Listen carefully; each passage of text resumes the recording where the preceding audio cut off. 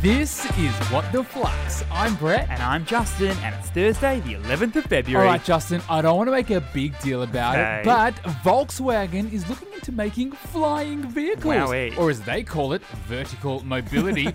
Starting to make self-driving cars look pretty boring. Are we evolving into the real-life Jetsons? Yes, please. Brett, it's a sad day at Disney. The House of the Mouse is pulling the plug on the animation studio behind your favourite movies like Ice Age, like Rio, and it's all due to the pandemic's impact on the entertainment industry. Kind of sad news there, Justin. Fortunately, we have 3 really uplifting stories today. Let's do it. For our first, old-school social media site Reddit has raised $320 million at a valuation of almost $8 billion as it cashes in on being the hottest thing in town again for the first time in like 10 to 15 years. Nice work, Reddit. Tell me more. Reddit is the social media website at the center of the whole Wall Street bets, GameStop, the whole kerfuffle. For those who don't know, it's essentially an online bulletin board where users, AKA Redditors, can speak in open forums or communities. AKA subreddits. And these forums can be used to talk about anything. There is a subreddit named Financial Independence where users share money tips, and there's also a subreddit called Oddly Satisfying where users share videos of pimple popping and the crunch of a leaf. It's Yum. got everything. In other words, Reddit is kind of a big deal. Yep, 52 million daily users, big deal. And what are they going to use the money for, Brett? To make more strategic investments in Reddit. Basically, video functionality, advertising, and expanding into international markets. So what's the key learning here?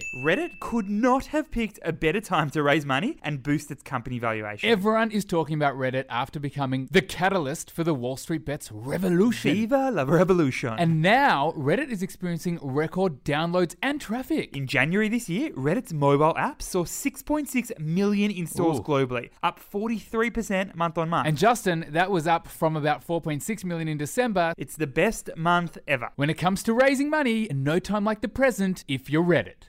For our second story, Australian casino company Crown Resorts has been declared not suitable to operate its new, very expensive Sydney casino. Big hit for Crown here, Justin. So what's the story? All right, Crown Resorts owns casinos in Melbourne and in Perth. Now, back in 2014, there were allegations around criminal activity at the casino. And over the last year, we've seen a long inquiry into issues at Crown. They uncovered money laundering from overseas crime gangs. And question marks over whether a director was acting in the best interest of the company. On the back of the inquiry though, Brett, Crown Resorts has been deemed unsuitable to operate their new Sydney casino in Barangaroo. So now, Crown's new casino, which has already been built for $2.2 billion, is looking unlikely to open. So what's the key learning here? Culture eats strategy for breakfast. And this inquiry has shone the light on serious cultural issues at Crown. So much so, Justin, that the judge said that these cultural issues need to be resolved before Crown can become a suitable casino operator again. In other words, Brett, culture isn't about shiny carpets, bright lights, and the intoxicating smell of men's aftershave.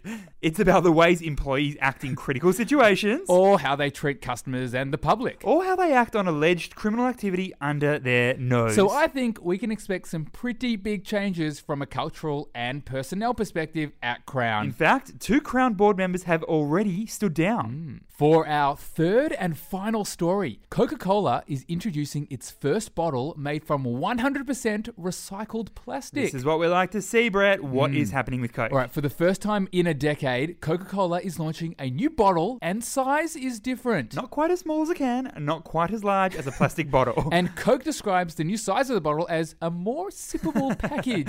But what's most exciting about this new bottle is the fact that it's made from 100% recycled plastic material. And what flavors of Coke are we talking here? We're talking the most popular Cokes. Your originals. Your Diet Cokes. Your Coke Zeros. It just better have that throat-burning fizz still. So what's the key learning here? This is Coke's latest move into its multi-year initiative to reduce its plastic waste. In 2018, Coke announced its World Without Waste initiative with the ultimate goal of collecting and recycling 1 bottle or can for each one it sells by 2030. Because Coke is often criticized for contributing to environmentally damaging plastic waste. In fact, last year, Coke was recognized for something you don't want to be recognized for. No. The world's #1 plastic polluter. So Coke is hoping the new bottles will attract younger drinkers who tend to prioritize sustainable packaging. Flux fam, on Monday, we had 3 members of the Flux family take away $100 each. And why did they get $100 each? Well, because they were playing our new weekly savings game, Win the Week. They saved $25 into their existing savings account and went into the draw to win cash prizes. So, to sign up, search Flux in the App Store or go to www.flux.finance. Thanks for listening, and we'll see you tomorrow.